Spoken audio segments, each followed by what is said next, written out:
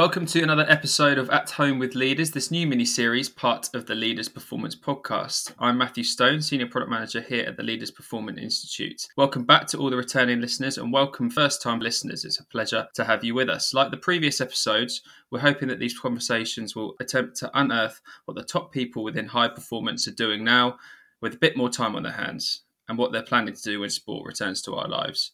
Alongside me once again is top sports psychologist, friend and colleague, Mr. Michael Caulfield. How is Oxfordshire this morning, Michael? It's particularly good, but it's just got better because I've just discovered that our guest today, Brailsford, is in the same village where Brian Clough used to live. And for me, that is the crowning moment of anything during this lockdown period so far. So it couldn't be better.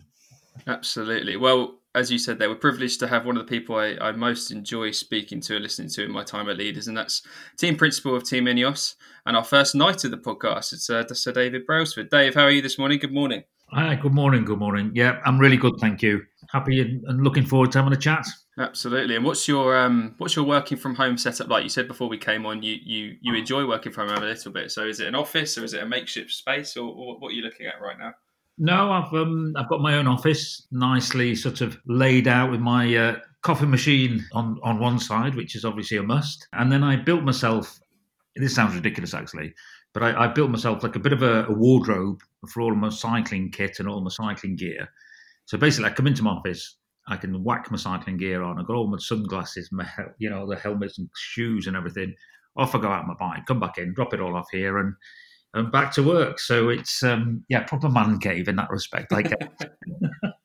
Sounds brilliant. And how are you getting on? How's the situation both at home and also with the kind of family at Team Ineos as well? Yeah, good actually. I think what we do realise and what we have come to realise is, as a team, we don't have a facility base. You know, we don't go to a training ground, we don't go to a stadium or a training complex every day. We work from, you know, there are certain groups who live in kind of a similar area, but in the main, we go to a race, we work together, and then we have to work very much geographically dispersed. And so a lot of the time it's conference calls, it's Skype calls or Zoom calls. And so really the way that everybody's working at the minute is relatively familiar for us. So it hasn't been that much of a change. Of course, we're not racing, but the time at home feels kind of just a bit of a ramped up business as usual, to be honest. So in that sense, I think we are accustomed to it. We're used to doing meetings. You know, we do a team conference call every Tuesday. We've done it for years, and that's our sort of pillar of communication throughout the team on a weekly basis. And I guess you get into everybody gets the etiquette of, you know, on calls, you've got to speak and then you let somebody else speak. And, you know, there's a certain way of kind of optimizing conference calls, isn't there? And trying to keep them relatively short, trying to keep them to, you know, really to the point. So you get a lot out of them, but you want to be time efficient with them, because I think, you know, with Zooms and all these types of things, the meetings can tend to drift on. So a meeting that could be done in half an hour takes an hour. And before you know it, you spent your whole day back to back on Zooms or sitting in front of your computer all day, which I think is quite a challenge. Because I do think that when you're actually face to face or you're chatting on the phone, etc., you might be able to move around and you get that little kind of pause. But I think with the whole Zoom and the video conferencing at the minute, you literally can spend your whole day sitting for 6 or 7 hours staring at a small screen and not moving much. And I think that's not a good thing to be doing, I'd have thought. Dave, I'm glad you said that, because I spoke to a colleague of mine last week in education who's also been a friend of Leaders over the years, Stuart Warden at the Brit School. And he's told all of his staff at the Brit School, which is just a wonderful place for education and art and creation and performance and success. And he's told all of his staff, he says, don't get too good at this. Because he said sitting on Zoom calls all day, and you can start about 9:30, and before you know it, it's 4:30, and you haven't actually done very much. And yeah, I'm with you. I just don't think everyone's saying this is the new normal, and I'm saying I don't want it to be the new normal, because I want to get back out there like you and race and meet people and test the mood of your people. So I'm with you on that. And can I ask you one further question, David? Is this giving you further time to reflect on your leadership skills, your coaching skills? Because I've met you before and you're always talking about developing yourself. So is this period of reflection enable you to do that even more? Well, I think, yeah, absolutely. I think Well, two things, I guess. One is, right at the start of this one, we were right at the beginning. We were one of the first sports to actually get a COVID case out to race in the Middle East at the Tour of the UAE. Really early on, our team was there, and it got locked down. It got cancelled, and all of the teams got locked down in the hotels over there. And what that did, I think, it brought to life very quickly the pending kind of magnitude of what was about to happen. So we very quickly pulled ourselves out of racing. We were one of the first teams to do that. But then I think once you realise, okay, this is what's going to happen, then from a leadership point of view, I think rather than the learning, I think there's a reflection first of, okay, what kind of leadership is going to be required, which would be what people need during this period. So I think there was a definite point where I sat down at the beginning and thought that through and really thought, okay, what does this look like? What are people going to need? How are we going to approach this? Because, of course, there's a high degree of uncertainty involved in this whole situation. So we decided to split, because there was no certainty in the situation, which seemed to be one of the biggest variables that needed to be thought about. We decided that actually we would split this whole thing into 3 phases early on. So we had transition into lockdown as a phase. Then we had sort of stable lockdown as a separate phase. And we don't know how long that's going to last. So that was a bit open-ended in terms of, we know it will come to an end, but we don't know how long that'll be. And then you've got a transition back into racing as a separate phase. And in the first phase, we felt that people getting home and getting people into their home environment with their families as quickly as possible. So repatriate everybody.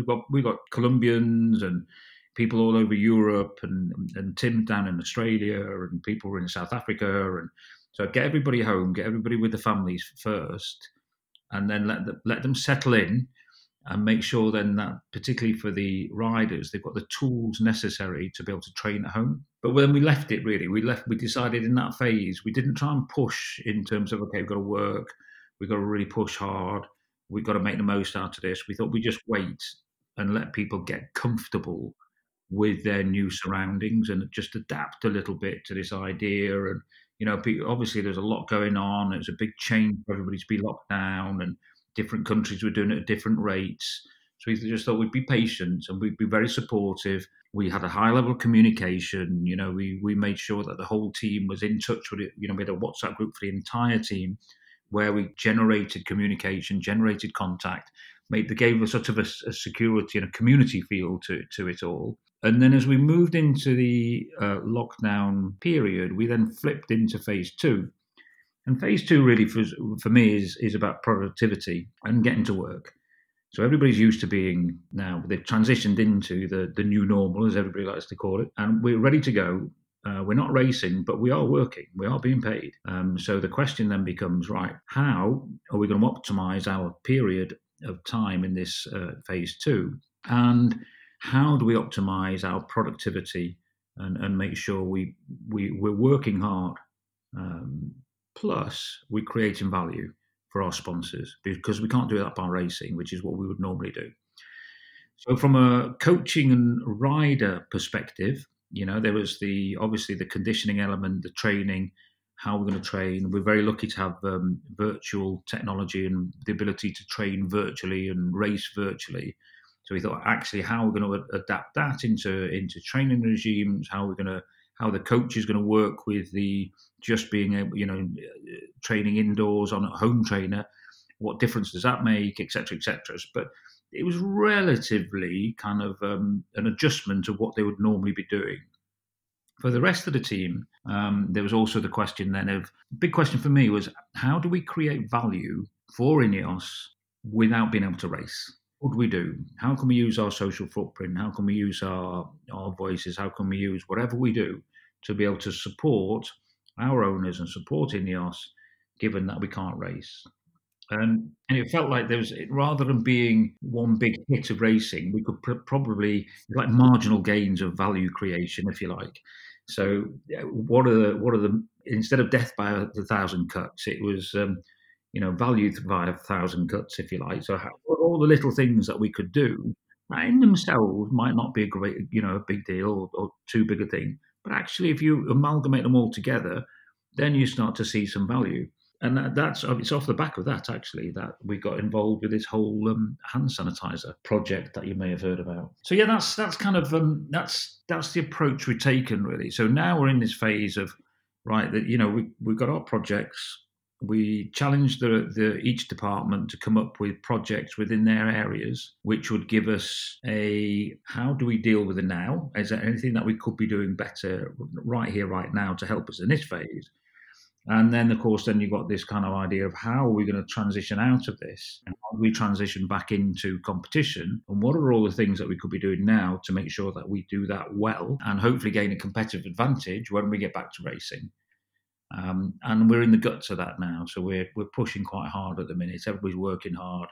Yeah, it's become a pretty productive time in that sense. I'm lucky to be associated with some teams here in the UK in rugby and football and cricket, and they're all speaking just as you have there. What can we do to get ready? None of us know what sport will look like in a few months' time, and the tour is still hopefully going to take place at some point. Have you got any thoughts or any ideas on what your sport and what sport could look like when it returns? I won't use the word normal, but when we get to the final stage of transition, which is sport, maybe with spectators, giving advantage to sponsors again, any idea what sport might look like or how different it could be post this extraordinary situation? Well, I think that's the question everybody's debating, I think, isn't it? And I think, again, if you just tie that back into a leadership perspective, when we're faced with uncertainty, I think what do? We make assumptions, and I think in our case, we've decided to, there are various assumptions that you can make in terms of racing is going to come back. We're going to race on the dates that have been given to us already. So the late summer through the autumn we'd be racing. There's an assumption that no racing would happen. It could be cancelled altogether and we won't start till next year. So there are various assumptions, but we decided to work on the assumption that the racing is going to happen. And if you and we all recognise an assumption, but at least it gives us some clarity against which to plan. So then we can start thinking about, from a leadership point of view, you can start thinking about, okay, well, what about the selection process? What about which riders are going to go into what race? How's that going to work? What about training camps? How are we going to be able to do any altitude? And you start to put together that jigsaw. But I think what's clear in terms of getting back to what we knew before as sport is that's going to happen in a staged or phased way. It's not. We're not going to sort of start on a Sunday night. Think we're going to wake up on a Monday morning and start racing again as it was. That's just been completely improbable for that to happen. So it's going to be some kind of a staged process, and I think we just all got to be ready and contribute more than we have maybe in the past with the race organisers, with the authorities, with the people running the sport, with other teams, to try and make sure that we're all sharing and exploring the ways that you kind of deal with these two maybe conflicting tensions. One is we want to race as quickly as possible. The other one is we want to be as safe as possible. In those two, there's a tension. They don't go together at the minute, do they? So I think that there's an increased need, I think, for communication with the international bodies, with the race organisers, other teams, within our team, within the medical community, nutrition guys. I think have got a lot to play in this. Coming back to how quickly you're going to get back to fitness and how hard can you push people. All of that, it all needs to be put into the into the thought process of what can we all do to make it happen, basically. Moving slightly away from the current situation, and that all massively made sense in terms of the planning. But I think energy is really, really important. How you keep yourself energized, and that's very prevalent in the time we're in at the moment. But maybe on the whole, how do you keep yourself refreshed and yourself energized, especially after a sustained period of winning? Is that difficult? Not necessarily in the moment we're in at the moment, but I think across your career or across the time with Ineos and Sky, how have you managed to keep fresh? It ebbs and flows. I think there are times where it feels really feel very, very tired, and then there are times where I jump out of bed in the morning and feel like a madman. And I just don't think anything in life. I think we all like to think that we all have the same. When we plan forward, you plan with a sort of this kind of linear intensity, if you think, because it's not what happens in reality. You have ebbs and flows, don't you? And you ride the good parts, and then you grind your way through the more challenging parts. But in the main, I've always had the belief that if you want to work in the elite sport or these types of roles, that it's a bit like running on a treadmill. The treadmill's set at a certain pace, and when you jump on, you've got to jump on, and you've got to go fast, and you've got to you've got to stay on that treadmill pace. And there's no room for slowing down. If you want to slow down, or you think you want to keep on doing it and take it a little bit easy and slow down a bit, you're going to fall off the back. Yeah. So I think it's a mental choice. You think, right, I'm going to go on and jump on this thing, and I'm going to go as hard as I can for as long as I can. And when I think I need to slow down, then I'll get off. I'm not going to do something in the middle. I'm just going to get off. And so that's always been in my mind that, whilst I choose to keep on doing this type of role, then I'm going to do it absolutely to the best of my ability, and I'm absolutely going for it. And the moment I feel that I can't sustain that anymore, then I'm getting off. I'm not going to try and find a way of doing it, trying to ease myself out of the situation, et cetera, et cetera. So, and that keeps me, as a basic principle, that chimes with me. Mm-hmm. When I'm feeling, if I'm having a few days where I think, okay, this is pretty tough, is it time for me to get off? And then I'll have a think about it, and I'll go, yeah, maybe. And I'll think about it for 10 minutes, 20 minutes. And I think, no, actually, I want to get off. So if I'm staying here, get going. And that little kind of mental model works quite well for me. And I think the other thing is, whilst we race the same race, it's the big races, all, the same races, that they're actually very different challenges every year. Because the courses are different, the competitors are different. But so the riding or racing the Tour de France every year requires a whole new, a different set of planning and different ideas, because it's just a different puzzle every year, and that keeps it quite interesting, I must say. And of course, then you've got the different generations, So you've got we've got a group of guys and Chris and Geraint and Bradley, and there's a group of guys who we worked with for a long time now, but they're heading towards the twilight of their career, and their challenge is how long can they sustain their levels of performance at the current level. And they're massively experienced, and they're brilliant professionals. I mean, they are brilliant professionals. And then underneath, you've got these very, very young guys, like Egan Bernal and all that kind of guy, and they're in their early 20s, and they're on the way up. And what they need and where they're at is totally different. I mean, it's a totally different kind of management and coaching challenge with them than it is with, the older experienced guys. And what they both need is very, very different.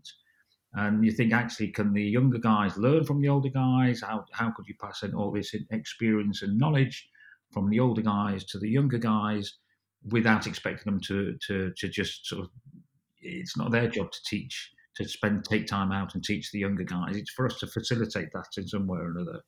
And so I think when you step back and look at those challenges, you get a lot of energy from sort of different parts of people, but people at different parts of their journey. Certainly with the young guys coming on, it does give you a lot of, I'm sure it's the same as a lot of people say in sport in general, they provide the energy and you reflect it back. Dave, can I ask you then, we spoke to Eddie Jones last week for a similar broadcast to this, just relaxed and reflecting.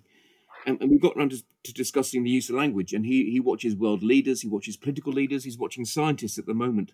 Because you said there you've got your older riders who are in the twilight, and you've got the younger generation coming through. How important is the use of language and still just tapping into people's different psyche and different outlook as a head coach, as a leader, because people look to you and you've got to try and say the right thing at the right time. So how do you work on that, or does it come naturally to you after so many years of practice, the use of good language? No, I think it's something I think it's I think it's very important, I must say. And it's something, it is something you stop and think about, and you do really think about what do people need at different parts of their career from us in order to be able to optimise. So I see it very much as if you take any performer, they'll perform to a certain level if you just ask them to perform. But we've all got that discretionary bit of performance which is that extra little bit that you see every now and again. You think, wow, okay, that's the extra, the added on discretionary bit of performance there to optimize. And if you like, our job is to try and get that discretionary bit of performance all the time, to try and get that more often than not, and try and help the athletes and staff access and bring that to the fore and get to that sort of discretionary performance level on a regular basis. And when you sit back and think about what is it that each individual requires, you recognise it's totally different. Whatever's driving each individual, we're all individuals in the end, and what they need is totally different. And the language they respond to is different. The motivators they respond to is different. The triggers they respond to are different. And of course, their ambitions are different. And in our case, the actual language itself is different. We've got Spanish-speaking guys in a team, English-speaking guys, Italians. And so you've got to ask yourself the question, should we have a single language in a team? Or is it better to allow people to converse in their mother tongue so you get a better level and nuance of understanding? So they're all factors that I think that come into your thinking when you sit down and think about language. And so I like the idea of having a professional language. And our professional language, our working language is English. But socially, if people are socializing, and you can socialize in whatever language you want. And I think there's a big difference in when a team says, okay, we're going to be an English-speaking team or whatever. I think we've got to be very careful with what exactly do we mean by that. And that's why I differentiate between our professional language and our racing language is English, and our social language can be whatever you want it to be. So for the Spanish guys, they sat together as a group of riders and athletes, and the worst case scenario is if you got a team of 8 riders, if 6 are Spanish, mother tongue Spanish or native Spanish speakers, and you've got an Italian and an English guy, for example, and everybody's speaking in Spanish, and the English guy doesn't understand, and the Italian guy doesn't quite follow, and they feel a little bit excluded. And so it doesn't matter about the actual choice language. The issue is not to exclude somebody. And so we very much work on the basis of making sure that everybody's included in conversations and nobody's excluded through the use of language. And that was one of the many reasons I wanted to get into Brentford one day, because I think we've got 15 different nationalities, and we're very much a diverse team, quite Danish, as I was saying to you beforehand. Yeah. And we were doing pretty okay before this break, and hopefully may do okay after the break. But if I can ask you a cheeky question here, if I may, because deep down, there could be some jealousy of the teams you lead and manage, because they've been absolutely successful in every way, virtually sweeping the board before them. What is it like to manage that team where people get jealous of you? Because we like Manchester City when they were useless, but we're not so keen on now that they win a lot. Is it tricky managing a team that everyone deep down is quite jealous of? Yes, I think at times, because of course the way that you see it, or that if you're involved in a team, your perspective of a team is potentially very different than the external perspective. And if they line up, then fantastic. But if they don't line up and there's an incongruence there, then sometimes you can get quite frustrated at why people can't see what you're seeing. And I guess one of the challenges we've had over the years, and this was at British Cycling as well as the Olympic team at British Cycling as well as Team Sky and now Team Ineos, was this kind of you've just got money basically, and you win everything because you've got more money than anybody else, and that's frustrating, because certainly that was the case with the Olympic program for a long time, that people just said, oh well, you've got more resources than anybody else. And of course, then it became the sort of Man City of cycling, when people were arguing that we were, just going out and buying the best athletes. When actually, when you did the analysis, if you have a look at what point did they enter into the team, a lot of our riders entered into the team quite young, but we were quite happy to pay for their performance once they'd achieved it. But what we weren't doing was going out and buying all the best riders at, just after they won the Tour de France. Well, we'll go and buy that rider. And this guy just won this. We'll go and buy that rider. We were bringing them in young, and as they achieved, we would give them the market value for their performances, which meant, of course, that our salary, our budget did increase in that sense, but it was because we were happy to pay for performance, not that we were buying performance. And it's subtle, but it's a very different thing. And for the people who didn't quite understand that, that was a source of quite a lot of frustration. And on the other hand, you've got to ask yourself the question, and we did, in the Tour de France, for example, there was a lot of debate at one point about we were killing the race because, we were just strangling it and we were winning it and we were sucking the life out of the competition, etc., etc. And we were like robots, etc., etc. And of course, the reason I left home at sort of 18, 19 from Wales to go and live in France, because I wanted to go and win this amazing kind of race that I've found and this sport that I found. And, I was absolutely drawn by this kind of the romanticism of the suffering, and then the tactical kind of these guys going on these long breaks and these exciting, fantastic races. And of course, then you get involved in it and you're accused of sucking the life out of the sport. It's like the complete antithesis. Well, why you get involved in sport in the first place? You're thinking, shit, what's going on here? And that's difficult, because then you're caught in that position of sort of the professional and personal kind of conflict of, well, we want to win, and we find a way. We found a way where we think we can win, and it's pretty effective, but it might not be the best looking kind of the most entertaining for the general public, but we want to win, and so you're caught in that kind of scenario. So I think over the years, I've had some very nice things said about me over the years, and a lot of shit things, really. And you just get to understand after a while. You get to understand. Look, it's just we're in the entertainment business, and we're there to generate strong emotions, and they might be good, they might be bad, but that's what we're doing. Generating emotions, creating moments of inspiration. Creating moments of being the pantomime villain and all the rest of it. And you recognise after a while that that's all part and parcel of what we do. And I think you get a lot more perspective with it. And so the older I've got, I think I've found my place, if you like, in my head as to how to deal with all of that. And stop being so angry and frustrated. It's a lot of pressure that comes with that as well, and just pivoting back to what you said about managing the energy, but managing that pressure with a big support team and a lot of riders. It's a very complex sport because of the different nationalities, but also the size of staff, and obviously some of the listeners will be in charge of big teams as well. Are there certain things that you do to make sure that you support the team and the athletes? It's a lot of people at one time. So as a leader, how do you approach that? It's a good point. So there's got to be some, when you've got a big team and people at different points of their careers, and a strong staff team who are growing as well. The staffing team are getting better and better. And so you've got to give them more and more space to operate, otherwise you get frustrated.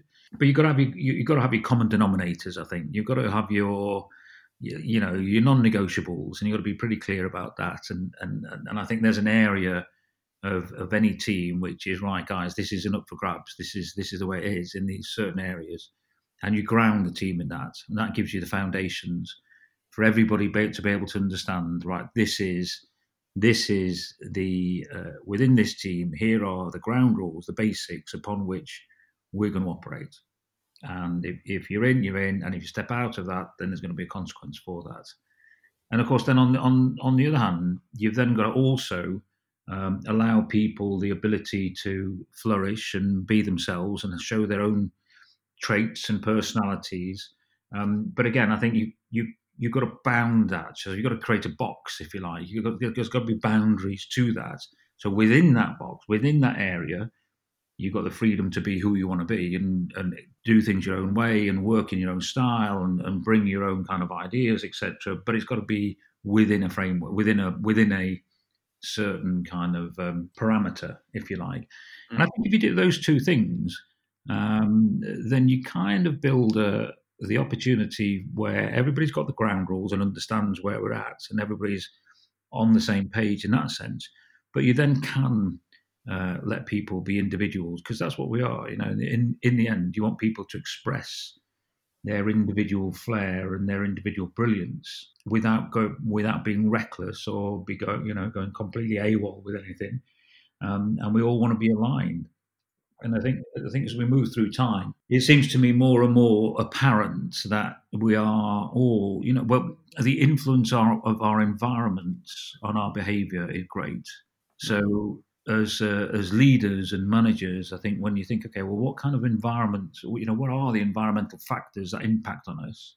And if we could manage our environment to make it easy to do the hard things, as it were, if you're an architect and said, right, I'm going to create a high performance environment, can you actually articulate and say, okay, well, here are the real things that I would do, or we could create or manage to be able to create that high performance environment? Because I think if you create the high performance environment, your behavior will adapt to it.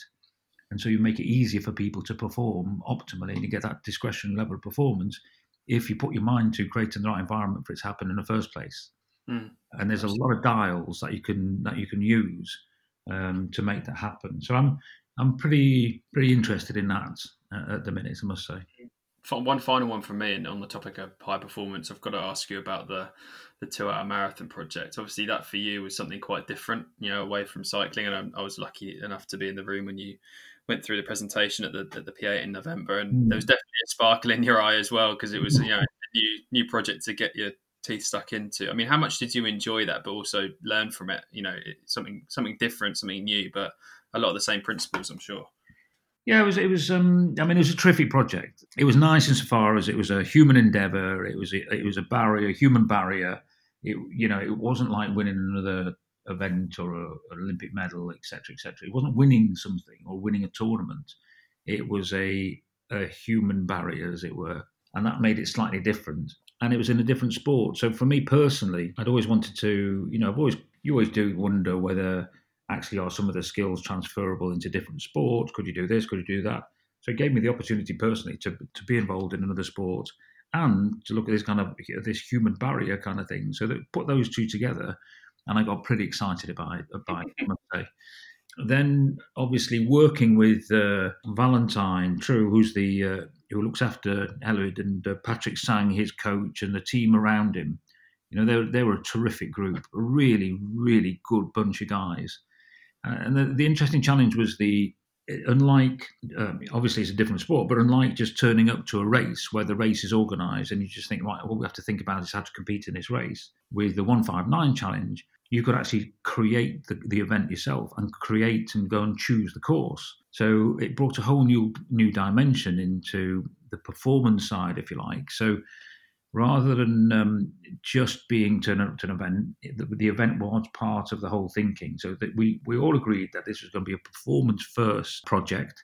So anything to do with the event, which was run by and organised by Hugh Brasher, who runs London Marathon, and his brilliant team, great, fantastic bunch, and the guys who did the Vienna Marathon, they hooked up.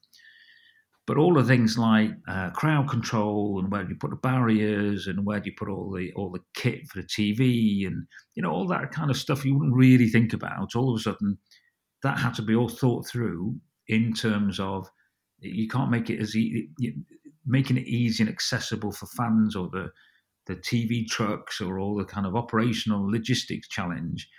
That was secondary, and performance had to come first. And just small little things like that, they all bought in. And then when we started to look at the actual performance side itself, as how could you go that fast? What are the barriers? And once you really started to delve into the limitations on running and marathon running, and then you had to look at the formation of the runners, and is it possible to what sort of aerodynamics could you bring into that performance? The pacing car and the timing and the timing systems and the actual pacing strategy itself, where the running guys and Tim from our team, Tim Kerrison, got involved, and Robbie Ketchell, who's a brilliant guy. They all combined from different sort of aspects and all came together on this one. It's like a puzzle, basically, to try and solve this puzzle. And what was interesting, I think, more than anything else, was like all of these projects, you get a group of people together who haven't worked before and from different backgrounds and different sports, and there's always that first little period of building the relationships and getting people aligned. And there was a bit of toing and froing with that to start with, as you'd expect. And there's a bit of bumping and grinding, and it's just it feels very forced, and people weren't sure. But then you kind of persevere with that, and you get to that next phase where everybody gets it, the penny drops, people get aligned, and all of a sudden you get this rapid period of development. And wow, that was exciting. That was a really, really fun and exciting period when everybody got aligned and off we went.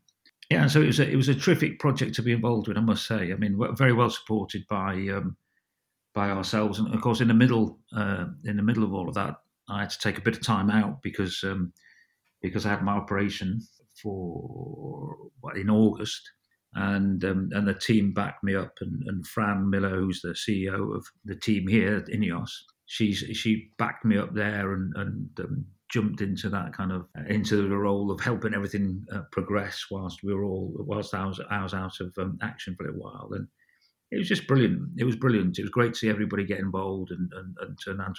And in the end, I mean, what a performer!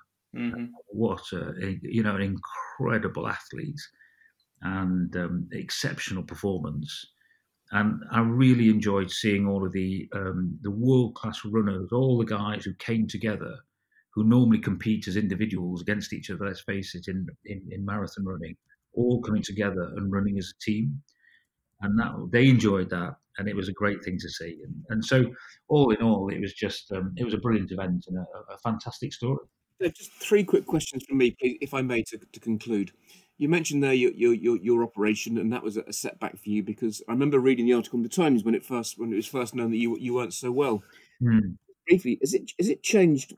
Just listen to you this morning. I mean, the competition, is alive and well with you, because you can't wait to race and compete, and you're there to win. You're not just there to. But did the illness, did the operation, because you looked as vulnerable as the next person on that day in the Times? I think it was a Matt Dickinson article. On Saturday morning, I thought, my word, Sir Dave Brailsford's ill. Has it changed your outlook and behaviour at all? It's a funny experience, I must say, because I realised I was ill. I didn't realise I was ill until about maybe January, February properly. Which time we just, Sky were obviously stopping as a team, and we were thinking, okay, we need to find another team. So there's quite a lot of pressure and stress in that scenario, because we didn't know if we got a future or not. And then I kept getting these bouts of crazy fatigue, where I'm sitting at my desk now in my office, and I'd wake up asleep on my desk. I think, blimey, okay, I need to get a few more early nights, because there's something. And it was a strange fatigue. It wasn't like a tiredness. It genuinely like deep-seated fatigue, and which I found out later, which I never knew. There's a condition which goes with cancer called cancer fatigue, and I'd obviously been suffering from that. And it's literally like somebody just takes your battery out and you're just dead, and then all of a sudden, boom, you're back up and running again. And it was a very strange experience. And I told our bus driver, actually, Claudio, super guy. I told him that I was ill, and nobody else. I didn't tell anybody else to start with. And so when we were at the races, I just give him a little nod when I could feel his fatigue coming. I thought, God, I'm going to be wiped out in a minute. And he'd at the back of our bus, we got in the very back of our bus, we got these kind of 2 sort of long sort of sofa seats, if you like, at the end of the back of the bus. And he'd got a pillow and a quilt. And he'd get the pillow and the quilt. I just nip down the back and have a little crash there, and then I'd be back up and running again. So it kind of dawned on me that there was something not right. And I think I went from my MRI, I went from a to MRI scan, and I kind of didn't really think there was anything that wrong. And then when I sat down there the first time with the consultant after that, and he said, look, you've got cancer, basically. That knocked me for 6. I wasn't expecting that at all.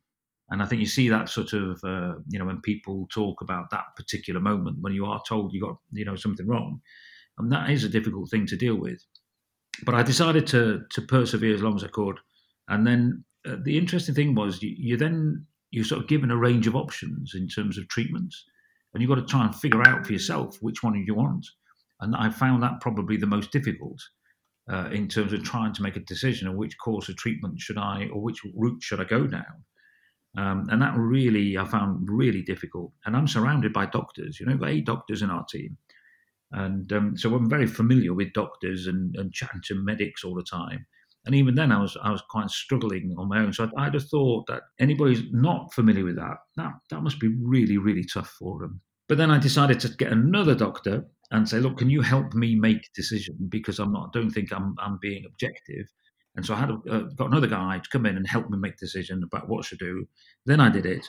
And then I went and had decided to go for a pretty quite a serious operation and try and sort of eradicate the whole problem at once. That was the game plan. So, which is what I did. And again, when I came round from that, it was a lot more serious than I thought it was going to be, I must say. But I was determined to get back to full fitness quickly.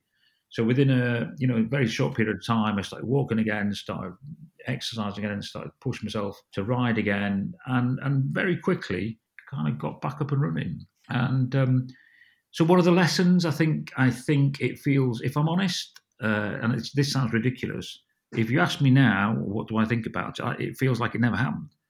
And I don't know that that's denial, or I'm just absolutely blocked it out or denying it. But I haven't really changed anything in terms of I haven't gone crazy with my diet or crazy with my health or anything else. If anything, I'm enjoying myself a little bit more and maybe having the odd glass of wine or having, eating slightly differently, which is the opposite of what I'd have expected. But I guess the big lesson is you've got to put everything in perspective, because I feel I'm sure like a lot of people do, you just feel great, feel invincible, you feel, you can go on forever. And then the reality is you can't. So you recognise that this is a finite. We're all in a finite business here, and it is going to come to an end. And so I think the important thing is to try and enjoy every day as you can. And we're missing a lot of things at the moment, aren't we? We're all in lockdown, or we're missing things. And when we do go back to normal, you will enjoy and you will appreciate those things. And I think that's the most important, is to appreciate the little things in life on a day-to-day basis and really take them in. And we should stop worrying about the things, most of the things we worry about never happen. Yeah. So we spend all this time worrying about all these things that never actually happen. And I think if we worried less, enjoyed the moment more, we'd all be in a better place. Dave, I've enjoyed meeting you again. I hope to see you at Brentford one day, if at all possible, because we'll enjoy that, because it's human interaction, it's sharing ideas. But thank you for that stunning answer I'm glad I asked it now. I wasn't going to, but I thought, no, the moment arrived, so I took it. So thank you for that. But one quick question from me. We've got time to read and watch and listen more than we have in the past during this lockdown process.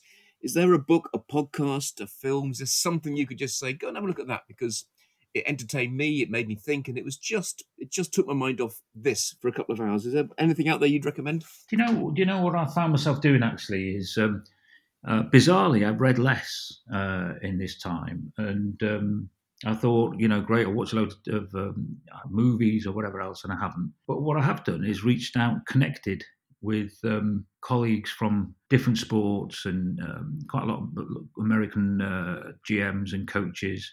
And various other people in sports, and just a little, I've got together on Zoom and just had a half an hour chatting away about various things, and I've done that more than I've ever done before, and I think that's been brilliant, because then you recognise that actually we're all trying to solve the same problem, pretty much in sports anyway, and just getting different ideas and different connections has been really, really good, and I've enjoyed just having that extra little bit of time to have the human interaction, albeit through technology, rather than sitting and reading and doing what I potentially normally do. So I think that would be my little bit of learning from this, is spending the time to connect with other people who are homebound as well, who've probably got a little bit more time on their hands at a minute, and make the most of it through increasing human contact and interest, rather than just reading or watching. There are two things. A, thank you for that answer, because you've taken away my guilt, because I haven't learned a foreign language yet, learned to play the saxophone or dug a new vegetable garden. I thought, is it just me? Because I'm just spending, like you, a lot of the time talking to people, ringing up people, Zooming people. It's a new word in our vocabulary, and that helps me get through this because I miss human interaction. But I can't thank you enough for your time this morning. We will meet again one day, I hope. Definitely. And it's been fascinating talking to you. I mean, I'm going to hand you back to Matt in a minute, but if you're from Brian Clough country, believe you me, you can't go far wrong with me. So thank you very much for your time this morning. And I'll hand you back to Matt. Thank you, Sir Dave. See you soon. Yeah, thank you, Sir Dave. Thank you, Michael. That was a lovely little start to our Wednesday. Dave, goes without saying, more than anything at this time, great to hear you healthy and well, especially after last year. So pleasure to speak to you. Stay safe and regards to Fran and the rest of the team at Team Ineos. Thanks, mate. No problem.